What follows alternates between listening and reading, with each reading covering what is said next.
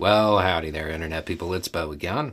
So today we are going to talk about the Republican Party, their strategy moving into 2024, and how they may have miscalculated, and how a single term may end up causing them a lot of problems because they put a lot of weight behind something and invested a lot of political capital into talking about something.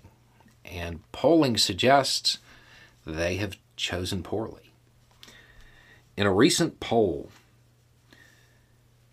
56% of Americans had a positive view of the term woke. And they understood it to mean to be informed, educated on, and aware of social injustices.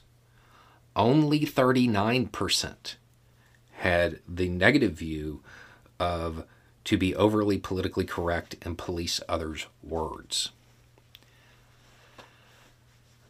That spells trouble for the Republican Party. Many of their leading contenders, many of the candidates that they want to field in 2024 have put their entire political presence behind being anti-woke. And according to polling, that is only going to resonate with 39% of Americans. And 56% are going to view somebody who casts themselves as being anti-woke, as being anti-justice. This move by the Republican Party to latch onto this term and use this as their catch-all appears to be backfiring in a big way. You can't win an election if your entire basis is being anti-woke, and that only appeals to 39% of the voters. And 56% would view you being anti-woke as a bad thing. The culture war that Republicans have launched, it doesn't appear to be providing the gains that they thought it would. It doesn't appear to be shifting the thought of the average American. The majority of Americans have a positive view of the term.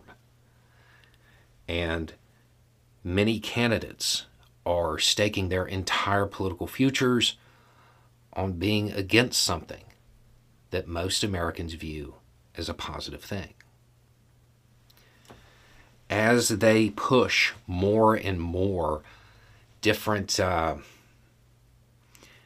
elements of society into the umbrella of woke, they'll end up alienating more and more people. This poll is very telling. It's something that later on Republican strategists will probably look at and say, we should have altered course here. The thing is, the candidates that they have, that they're pushing forward, many of them are way too locked in to the culture war. They're way too locked in to this terminology to be able to shift. When you need mealtime inspiration, it's worth shopping Kroger, where you'll find over 30,000 mouth-watering choices that excite your inner foodie. And no matter what tasty choice you make, you'll enjoy our everyday low prices, plus extra ways to save, like digital coupons worth over $600 each week. You can also save up to $1 off per gallon at the pump with fuel points. More savings and more inspiring flavors make shopping Kroger worth it every time. Kroger, fresh for everyone. Fuel restrictions apply. It's already too late in the game for those candidates. The idea that most Americans view being woke as a positive thing and have a positive definition attached to that term, that can only be a good thing for society. That can only be a good thing for justice. It can only be a good thing for the hope of real progress in a country that has felt like it's been going backwards. This poll is something to be pretty hopeful about. And it certainly should encourage the Democratic Party to take even more progressive positions. Because when they get called woke for those positions, 56% of Americans will have a positive definition assigned to that term. Anyway, it's just a thought. Y'all have a good day.